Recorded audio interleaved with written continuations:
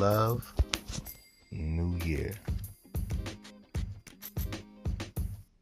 That's it.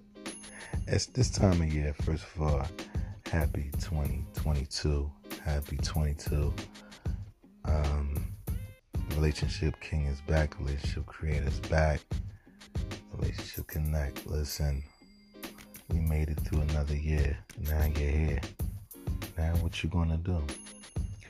New love, new year. Now, always remember this. Each year, you want to not be better than you were last year. You want to be greater than you were last year. And you probably say, Relationship King, well, what do you mean? Be. Don't be better. Well, be better. Better is a temporary situation, a temporary word. So in the short term, yeah, it's okay to be better. But we all want to strive for greatness, because greatness comes with more consistency and it comes with longevity. So in this year, if you're coming into this year, whether you are single, whether you are getting out of a relationship, whether you are getting out of divorce, whether you are married, happily married, whether you're in some kind of relationship or situationship, always remember this. You must choose happiness. Happiness is a decision. Okay? No one can make you happy. Someone can enhance your happiness. Someone can decrease your happiness. But you have to decide whether to be happy or not. So when you're in this new year, this new love, this new year, remember, loving yourself, loving God are the two greatest things that you can have. Because if you don't love yourself, then how is someone else going to love you, and how are you going to actually give out love? We got to get back to the basics of what love is and what love means, okay? Because a lot of us don't have that. We don't have, we don't know what it means. The basis of love and relationship 101.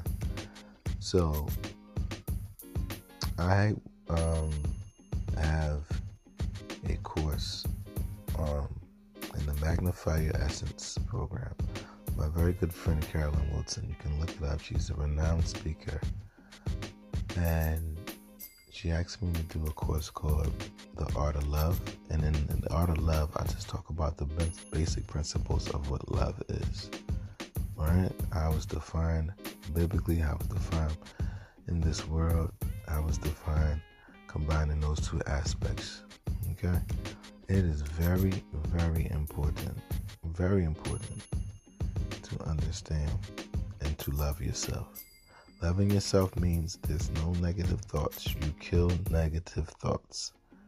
You get rid of those negative thoughts. You own your thoughts. You own your mindset. Your mindset is everything. Having a strong mindset is amazing. It's probably one of the most sexiest things on this earth. You feel that you can do anything, accomplish anything.